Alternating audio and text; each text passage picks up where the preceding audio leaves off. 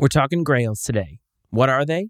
And is the term a little bit outdated? This time on Fire Footwear.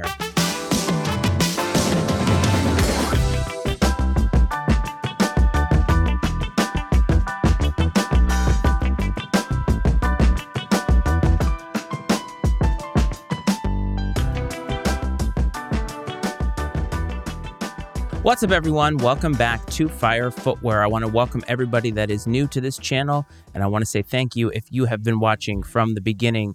You are why this podcast exists in the first place. Sneaker Grails. It's a term that you hear a lot in the sneaker community, and I got to thinking about it a little bit. And the impetus for thinking about it, if I'm being perfectly honest with you, is watching sneaker shopping on Complex. I know that I have a lot of things to say about Complex. No hate, guys. It's just, I'm not particularly fond of how they represent sneaker culture, but it doesn't mean that every single thing that they do is bad or that every single piece of content that they do is oversaturated or whatever. Like I said, Joe LaPuma, I think, has a good personality, and I happen to like sneaker shopping, even if the people that they have on there I'm not as familiar with, and I don't think that they have necessarily the knowledge or the history in sneakers as a lot of other people do. You don't have to be somebody who's an OG in the game in order to be on that show. It's all about popularity, and if you are somebody who traffics in sneakers and are popular, Complex is going to want to have you on there because, of course, you're going to get them clicks and notoriety and all that good stuff. And they had somebody on this week. I cannot actually remember who it was, and he was gifted from Complex and from Joe LaPuma, really, a pair of his favorite shoes of all time, and they were a pair of T-Max, I believe. And those of you who are too young to remember Tracy McGrady, go look up some highlight reels on YouTube. One of the best players in his era, and definitely a player who had a player edition sneaker that a lot of people wanted. It was a great shoe at a time in which he was scoring at such a volume that other people weren't doing that in the league. So I think that his shoes kind of elevated because of that notoriety. And it got me to thinking about a Grail, because these were a shoe that he has always wanted. And he got kind of emotional seeing this pair and was so giddy over it. The idea of a Grail is about something that is almost unattainable. It's really about a difficult quest or an extended quest in order to get there if you go look it up in the dictionary. And in sneakers, I think that we hear the word Grail a little bit too often if you think about what it's intended to mean. If you go back in sneaker history, and let's take a look at the last 40 years or so, a Grail was something that didn't develop until, really, if you think about it, at least a decade had established itself in the sneaker game.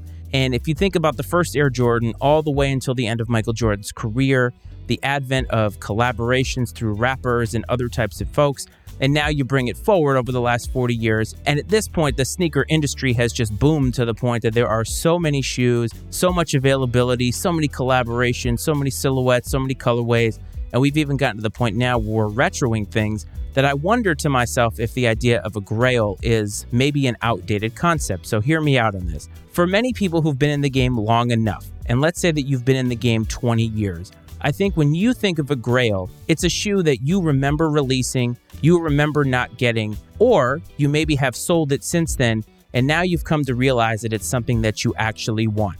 It's something that you wish that you had in your collection all along.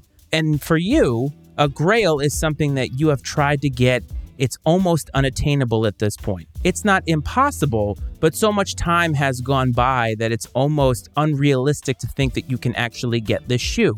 There's a lot of shoes that probably fall under this category, but if you're someone who's been in the game at least that long, let's say that you've been in it since day one, perhaps the first ever shoe that you bought or that your mom bought for you or your parents bought for you, maybe that's a Grail, because you can't go back and get that exact pair, but you want to try and get the oldest model possible. And the search for that is really where I believe a lot of people get a lot of enjoyment. And I think today it's a little bit different. Today, if you've been in the sneaker game, let's say 5 years or less, because let's face it, over the last few years, we've seen a massive influx into the sneaker game. You can include me in that category as well, but at least I'm somebody who remembers the days of Michael Jordan, remembers the days of Air Jordans. It just wasn't something that I could purchase because, quite frankly, my parents just didn't have the financial flexibility in order to do everything that they wanted. They wanted things for me. Sneakers was just not on that list, period. And it wasn't until I got my own money that I could actually start to collect these things. And so if you've been in the game for less than 5 years or 5 years or less, what is a Grail to you? And I started thinking about that a little bit. What is a Grail to people who've been in the game such little time? And I think that resale has changed the idea of a grail in many ways. A grail used to be something that was unattainable. So let's go even further back before StockX, before GOAT, before all that stuff. If you wanted something, you had to trade for it. You had to find somebody who actually had it. And that was already a difficult proposition. This was even before the internet.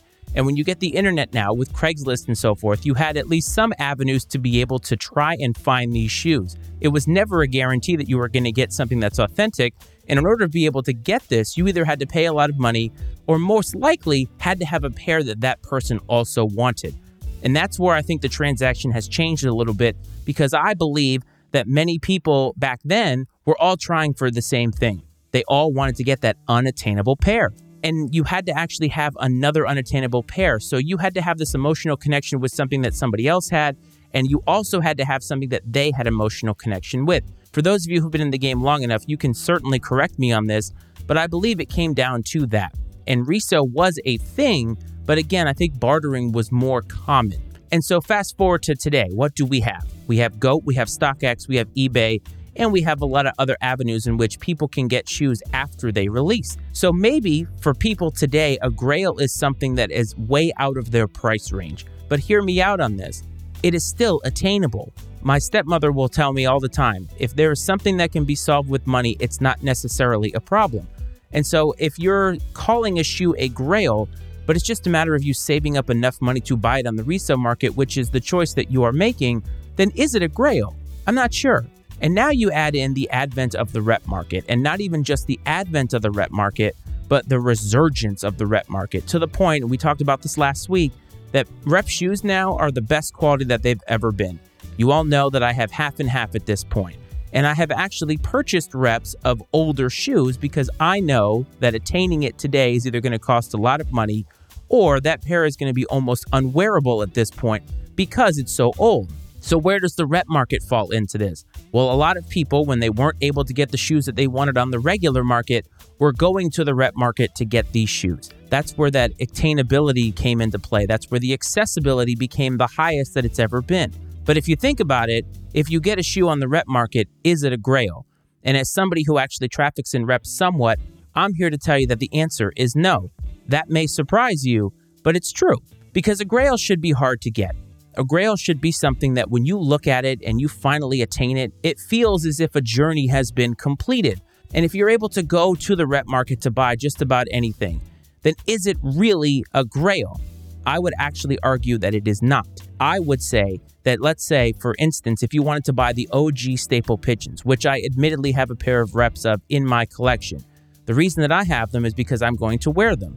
But if I wanted to actually collect it, I wouldn't go that route and then look at everybody, look at all of you and say, look at me, I have one of my grails. I think that has changed for me over time because I used to believe that. Here's a case in point. One of my first grails ever were the Sean Wotherspoon 97s, one of the most famous shoes in sneaker history, really, and probably of the last 10 years. It's a beautiful shoe. I love it no matter what. And I found the rep market, was able to get a really, really good pair of them. And I got them in hand. And the satisfaction that I felt was actually very high because I wanted that shoe in hand and I finally had it. But 5 years on or 4 years on now, when I look back at that moment, it wasn't me attaining a grail. It was me attaining a shoe that I was going to wear, but I think the emotional factor of having a grail just was not there. And it's unfortunate because that shoe is so expensive and I'm not going to pay the prices that people are paying for it, but I have it to wear, but I don't have the grail. And I think all of this has been convoluted in this way because I think now, if you know how to get the shoes, whether it's by saving up money or whether it's by going to the rep market, you can get just about any shoe that you want. When it becomes difficult are shoes that are of a certain age, usually about 10 years or a little bit older. And if they're not a shoe that younger people or the vast majority of people are actually looking for, then it's not going to be available in reps. And it may not even be that available on the resale market. People might not be keeping it in their collection. They might not be trying to shop it around. It may just kind of sit somewhere and sit happily and never see the light of day. To me, the idea of a grail has changed so fundamentally. And I think there are two camps. I think there are people who have been in long enough that they know what that means. And then there are people who have been in not long enough for whom grails are just something that they need to find the money for. Now, there are people who have come in the last 5 years who maybe are looking at shoes down the road or in the past who want this shoe and they know that they can't obtain it. And for them, that is probably a Grail. But I think the idea of a Grail is somewhat outdated now. And I think it just becomes sort of something that we want, but maybe don't have the means right now to get. And that leads me to talk about what are my Grails. Well, I talked about the Sean Wotherspoon 97s, and those are fantastic shoes. There are other shoes that I have in my collection that are reps that I would consider Grail status if I were trying to collect them in that way. But there are two shoes that I have always wanted, and I've not seen them on the rep market, and so therefore they have become my Grails because they are unattainable at this point. The first one, and this is something that I don't think I've ever talked about on this show, but it is the Papa Bear Dunk Highs. Actually, I love the entire 3 Bears series. They had an SB low, they had an SB mid, and they had an SB high. All of them were really neat. I've liked them since I got back into sneakers, and I'll be honest, if I could find a reputable rep pair, I probably would buy them. But now it's a little bit different. I would want all 3 because we are a family of 3 in the Matty Ice household, and they're just kind of cool. Could I wear them everywhere? No, they're kind of a little ridiculous in that regard, but the artistic nature of them is really awesome. The execution was amazing, but they're old enough now that they're not out there very much. And if I actually were to get a pair, would I be able to wear them? And that's the sad part about sneakers is that if you are into collecting and you want to get some of these old shoes that have really redefined the history of sneaker culture, it's going to be difficult to wear them. And as somebody who wants to wear them, I find myself at kind of a juxtaposition of what do I do? But my all-time Grail really, and this is a shoe that really needs no introduction, but it is the Uncle Dunk Highs or the Futura Dunkles. And these are amazing. They are pink, they're black, they're white. There's something about the splatter of the paint on them and everything. If you've never seen them, look them up. I've seen a few people post them on social media. I know that they have to be a real pair because they do not rep these. They are not a shoe that a lot of younger people or people who've been in the culture less time than I have actually know anything about. They're part of history. They're something that are very, very hyped or were very hyped back in the day. And if you have a pair, you know and understand what that means. But if you've never seen it, it really doesn't hit for you. And it does hit for me. And that's a Grail that I would love to have one day. Maybe one day I will go out and get a pair that I can display here in my YouTube background. Maybe.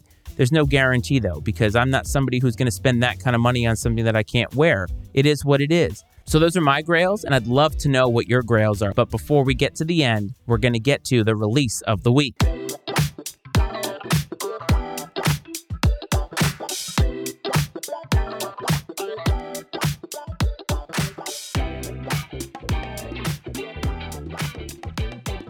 Release of the week, where I like to highlight a shoe that has caught my eye. It's not always hype, sometimes it is. It's just something that I want you to know about. So we're kind of pivoting a little bit here on the release of the week, and there is no release of the week. This is a rare week in which something does not catch my eye. I have tried so very hard. I went to all the sites, looked at all the releases, and maybe you're saying to yourself, you're crazy. There's something that I want or something that is coming out that is just absolute fire. And that's where this comes down to subjectivity. I looked at all the shoes that are confirmed releasing over the next few days, and not a one of them tickles my fancy. Not a one of them strikes my eye. But if there's something that strikes your eye, let me know down in the comments or reach out to the show and we'll get to that a little later. However, I do want to say this. When it comes to the release of the week, a lot of times we focus on something that is coming out. And in sneakers now, we focus a lot on the next release. And I talked about in the sneaker resolution episode how we should appreciate what we have. Right now on Nike.com or any other site, whether it's Adidas or wherever, you can find a lot of heat that is available right now. So if you're somebody who doesn't have a pair of the OG colorway and the Mac Attacks, right now, basically in a full-size run, you can get a pair of those on Nike.com or sneakers right now. So instead of looking forward to a release this week and maybe there's nothing that actually piques your interest, go out and buy something that has a place in sneaker history. Sneaker Grails. What are yours, and what do you think about the term today? Is it outdated, and should we maybe change it to something else? Get in touch with the show. @FireFootwearPod is the handle on Instagram. That is a place where I've created a listener chat, so if you want to reach out to me and be a part of that chat, that is the way to find me. TikTok @FireFootwearPod is the handle if you want to see some fun reels that we are doing. Facebook, Fire Footwear, a sneaker podcast is what you would search. And if you are listening in audio and would like to catch the video version of this and some other video content that we do on our YouTube channel, Fire Footwear, a sneaker podcast with Matty Ice is what you would search. Don't forget to hit like, subscribe, and all that stuff. And of course, if you'd like to support the Matty Ice Media Network, MattyIceMedia.com for the other podcasts that we have, including Iceman and Coach. Hope this finds everybody well, fam. I hope this finds you safe, and I will talk to you next time. This is Fire Footwear.